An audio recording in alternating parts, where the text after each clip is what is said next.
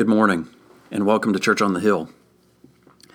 We've been talking about putting down roots, and I believe it's possible that if you embrace God's process and timeline for building your root system, I believe it's not only possible to survive, but to thrive in the midst of it. And by thriving, I mean growing in wisdom, character, faith, endurance, strength, and more. Fruitlessness in your life comes about very similarly to the natural process, where you sow a seed in good soil, the seed splits open, and after time and water, sunlight, nutrients,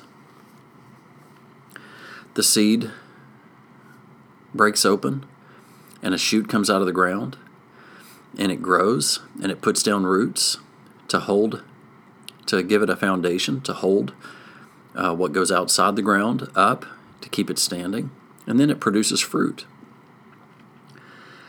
God does the same similar thing with us. God plants the seed of His Word inside of you and waters it with His Holy Spirit, bringing it to life. He begins to give you insight into who He created you to be in Him and what He's calling you to do with Him. And then He starts to build a root system for that seed in your heart. As we learned last week, your heart is your point of connection with Jesus. It's the place where you become rooted in relationship with Him. Not by your words, not by your actions, but by your heart. And He wants to develop this heart-to-heart connection with you to the point where you become fully united with Him, where you think like He thinks, want what He wants, speak like He speaks, and do what He does. That's what it means to remain in Him. Only when you remain in Him will you produce fruit that lasts. We learned that last week.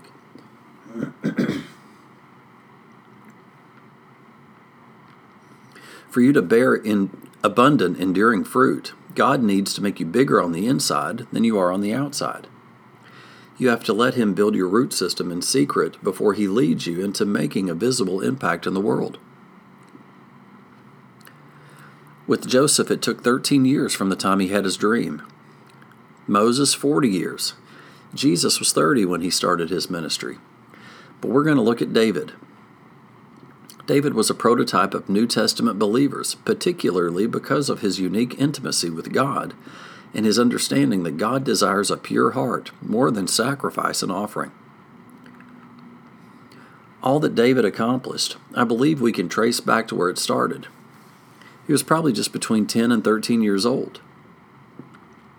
If you remember, Samuel came to anoint the king and went through all the sons of Jesse, until finally Samuel said, "Well, is this all of them?" And Jesse said, "No, there's one out in the field," and it was David. But God wasn't looking for another Saul. He wasn't looking for someone who looked like the king. He was looking for someone with the right heart. In 1 Samuel chapter 16, verse 7, it says, "The Lord does not look at the things people look at.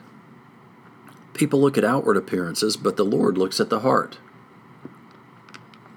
God was saying, I'm looking for someone who will let me grow him on the inside before I grow him on the outside.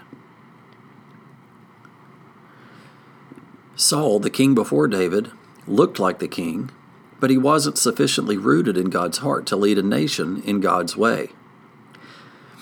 If you remember, David was between 10 and 13 when he was anointed as king, but it wasn't until he was 30 that he became king.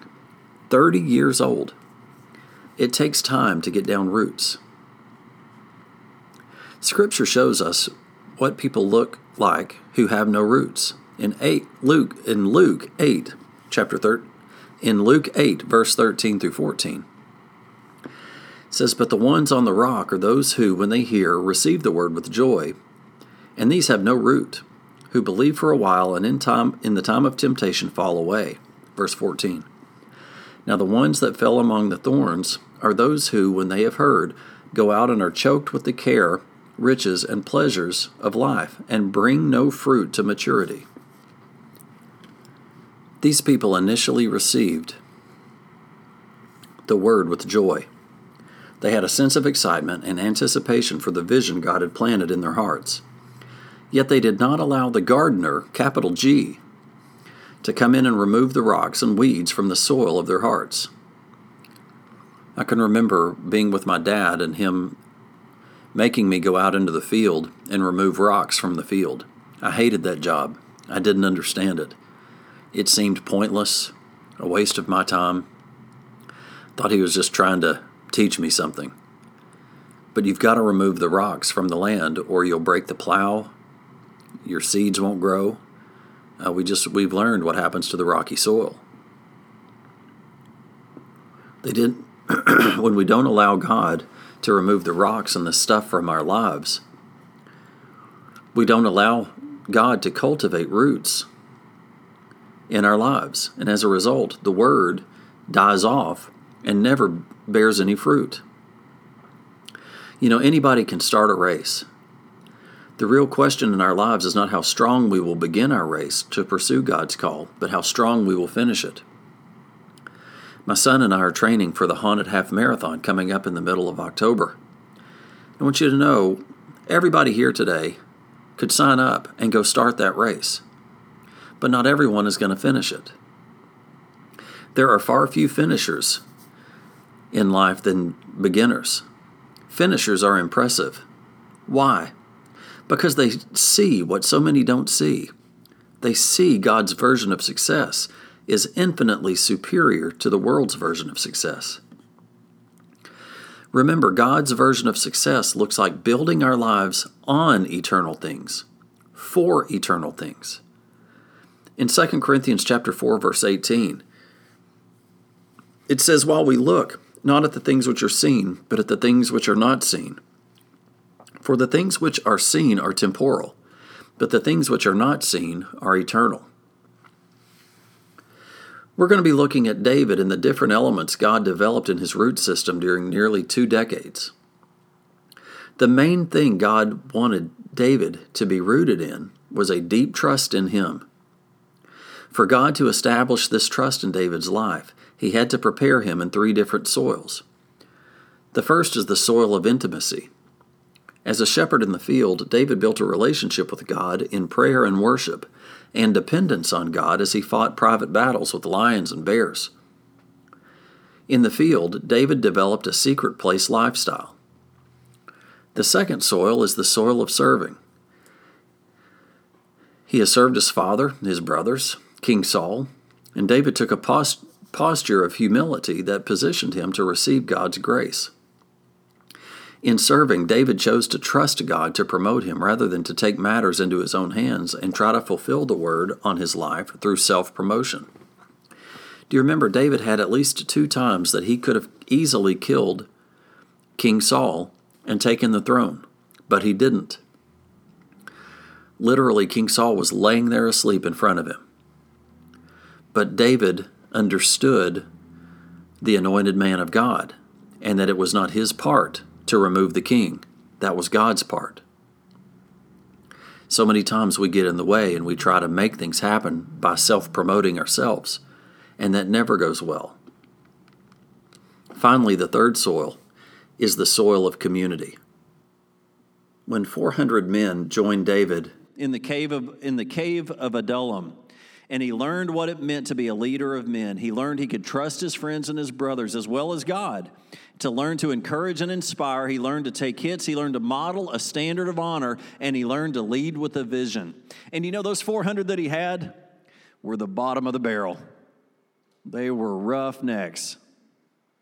But he developed a relationship with them. And do you know what happened? They would follow him to the death. God used David right where he was. He did not wait until he was in the castle to begin to develop roots. Church, listen to me. You are where you are because God has planted you there. You're not in the wrong place. You are where you are because God has planted you there. God can grow roots in you no matter what job you have, no matter what circumstances you're in, no matter what age you are. Even if you have missed past opportunities or you have wandered far from God, you can start over right now, wherever you are. Let God begin to build and cultivate a root system in you. God cultivating a root system in you is not this 30-minute sermon.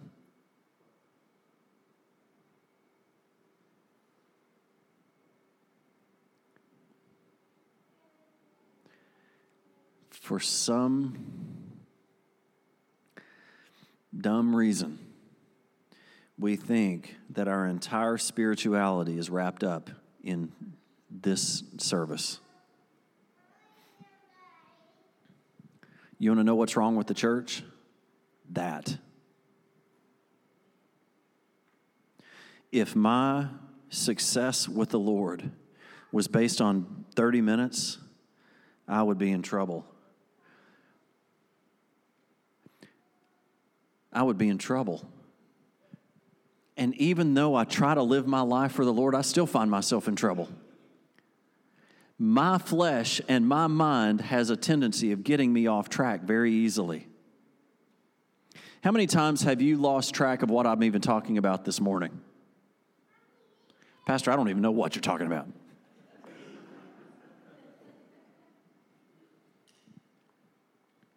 I'm not talking about being faithful to this sermon and this sermon series.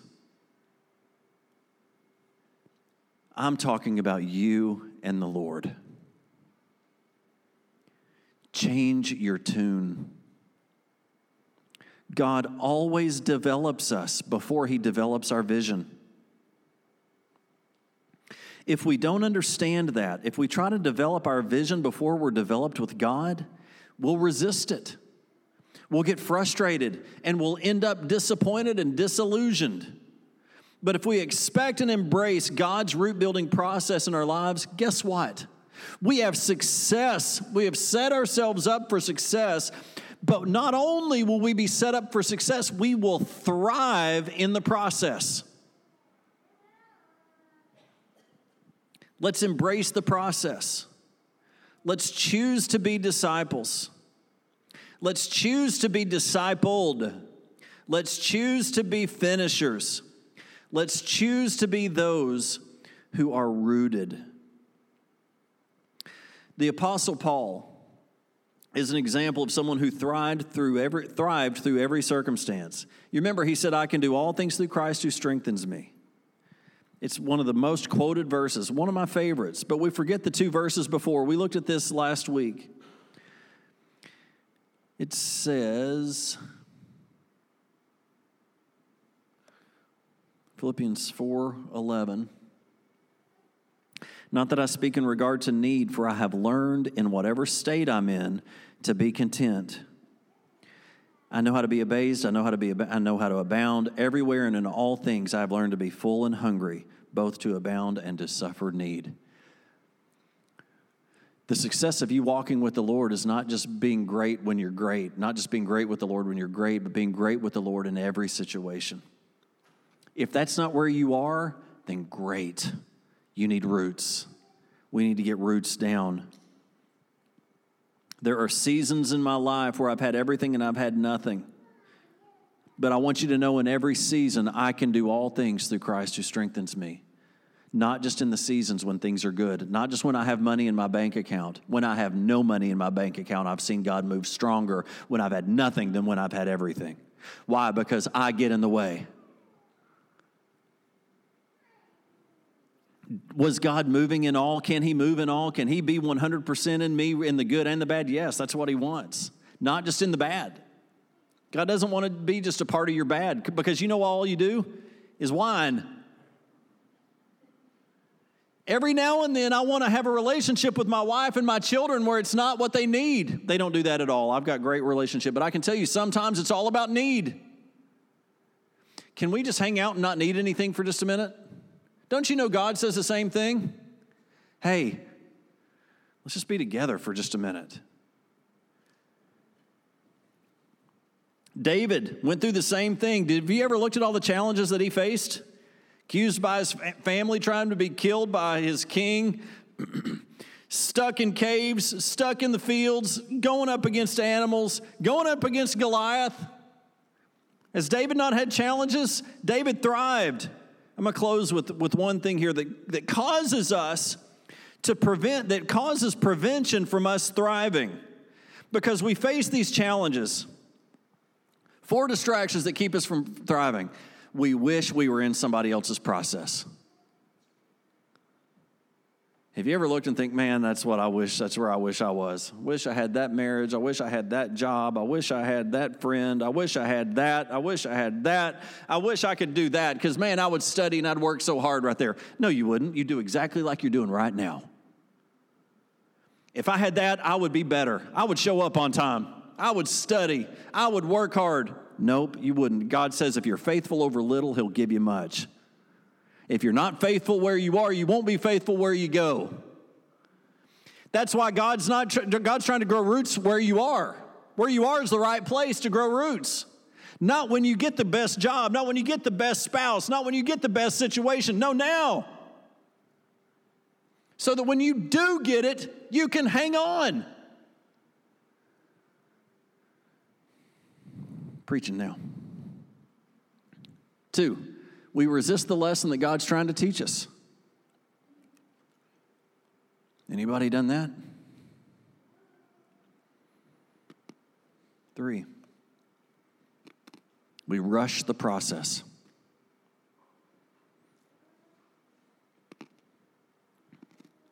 I think that as we get older, we see this in younger people.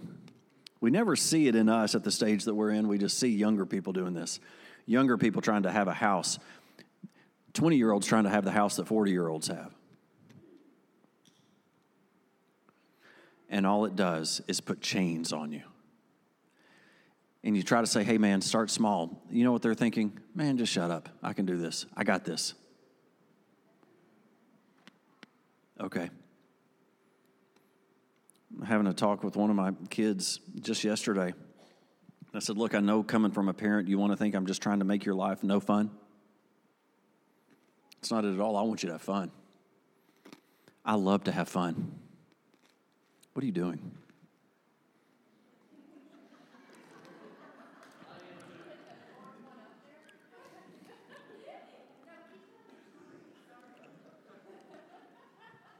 She's holding that, and I'm like, well, point at that screen. Don't point at, point at the one I'm not standing in front of, and then I won't be paranoid that you're going to post something. I'm talking about my kids, and they're going to have that forever if it gets posted to the internet, if I say something stupid. But I had just had that statement of, I know it feels, because I've had parents, and I've taken it wrong. Them not letting me go to certain people's houses, them not letting me do certain things. I can see now what they were doing, but I could not see it then. I thought they were the devil. That Vicky Valancourt, the devil, mama. That's what I thought. And if y'all knew me at that age, you knew. I was shut down to what people were trying to speak over me. So as I had this conversation with my child, I'm just like, look, I know you can take it this way, but really, this is why I'm saying it. I have been there. I have done that. I've done what you're doing. And all I could encourage you is don't do it. Let me try to help you here. Finally, we skip steps. We try to get to that place before God can get us there. All that does is set us up to be uprooted. If a monarch butterfly skips a step, it does not make it. It dies. If you try to help that monarch butterfly out of its cocoon, it skips a step of strengthening those wings so that it can fly, and it comes out deformed, and it won't fly. We cannot rush the process. So as I close, I'm going to change gears for just a minute. I want you to know that you are all called to something. God's got a plan for you. But one thing I know that you're called to do is to go into all nations making disciples. Not one of you here gets to miss that one. Jesus said before he left, go into all nations making disciples. And the Lord has really been speaking into my heart this week. Listen, church, we have been through bumps and bruises. We've been through things, and we've seen us grow, and we've seen us wither. And I want you to know God wants us to grow as a church body. He wants you to grow as a family. He wants you to grow spiritually. He wants you to grow financially. He wants you to grow in all areas. And one way that we grow the church is by doing what he says to do. And he says, go into all nations making disciples. And I'm like, God, that's great. We go into the nation. We help people get saved. How does that grow the church? And you know what the image that God gave me is we rescued a cat at my nephew's wedding 2 years ago. And it was at the verge of death. Could see its bones, wasn't getting enough to eat, was skittish, didn't trust at all, was scared to death. And we brought it in. We took it to the doctor for $200 or whatever. I can't even hardly stand to talk about it. I've got kids that are allergic to cats. I'm like, what are we doing? What are we doing? We got the cat. We gave it some food, but we could not cage it up. We let it go. We opened up the door, we let it outside, and we let it go. And if it wants to come back, it can. And we called for it, and we looked for it and searched for it. And here comes the little kitty. Each night, late, would come in and eat, hang out inside for a little bit, and then we'd put him in the garage. Then we'd open the garage up and let it go. But the way that as you go out and make disciples and you connect with people around you, the way that they come to church is that you don't let them go. Can you imagine that we feed that cat and then go take it back to where we found it? Hey, buddy, I just got you healthy. I gave you a shot. I gave you a little bit of food. Now, good luck. Can you imagine somebody that has been broken and finally will consider changing their life by saying, okay, you've talked to me about Jesus. I taste Jesus in you. I want what you have. Great. I give it to you. Now, good luck. No, the way the church grows is by you bringing them into your group, into your home, into your social group. Doesn't necessarily have to be church, but it will be. That's God's plan, is to get them within the confines of the body of Christ. It doesn't end by just going out and helping them pray a prayer. It begins. It doesn't say go out here and have people pray a prayer and get saved. It says go out here and make disciples. Getting them to pray the prayer of salvation is not making a disciple. It's time to eat. Do you hear me? That's how this works. Go out, taste like Jesus, be Jesus, change people's lives, and then introduce them into your family.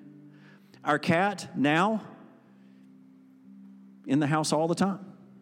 Not afraid of us. We just got a little robot vacuum. Now he's afraid of that. What are these nuts going to do next? To make my life miserable. And we do that. What happens in church? People come in and they're like, uh-oh, what are they doing now? They've got a robot vacuum that drives me nuts. I hate that thing. But then you stick around and all of a sudden you don't even remember it's there. Why? Because when you were hungry, we fed you. When you were hurting, we cried with you. When you had a need, we met it. And when I had a need, you got to help me meet it. And you begin fulfillment within the body of Christ. Go into all nations and make disciples. Let's start winning our city for Christ. Win those people that are around you that are going to hell. And then introduce them into your family. Don't run from them. Don't run from them. Let's be different. Let's change the world. We do need to get roots down, but we need to be advancing the kingdom of God. Somebody say amen. This is what Jesus has called us to do. Stop sitting in the pew and let's get to work. Amen? Amen. Y'all stand up with me and let's pray together. Father, in Jesus' name, I just ask you, Lord, to just awaken us. Awaken our spirit. God, you have created us. And I just ask you this morning to awaken our spirit. And Lord, I just ask that we would yield to you, to your hands to be placed upon us, and that we would seek you, and that, Lord, we would find you. And that it would be more than a Sunday morning, but it would be a lifestyle. Father, I just ask for our hearts to change. You may be here today and you may have never made that first decision. Would you do that today? Would you accept Jesus Christ as your Lord and Savior? We want to bring you into this family. This is a good family. This is a family that cares. I just ask you right now just to tell the Lord, Lord, I yield my heart to you. And I ask you to soften my heart and help me to get on a pathway of abiding in you and in your word. Help me to have the strength and the courage to leave here today and to start a different life. And Father, I just ask you, according to your word, the roots would go down, and that when the winds would come, we would bend, but we won't break. And that we will produce fruit in season and out of season. And that we would be the head and not the tail. That we would be above and not beneath, because you are in us and we are in you. Thank you, Father. It's in Jesus' name we pray. Amen.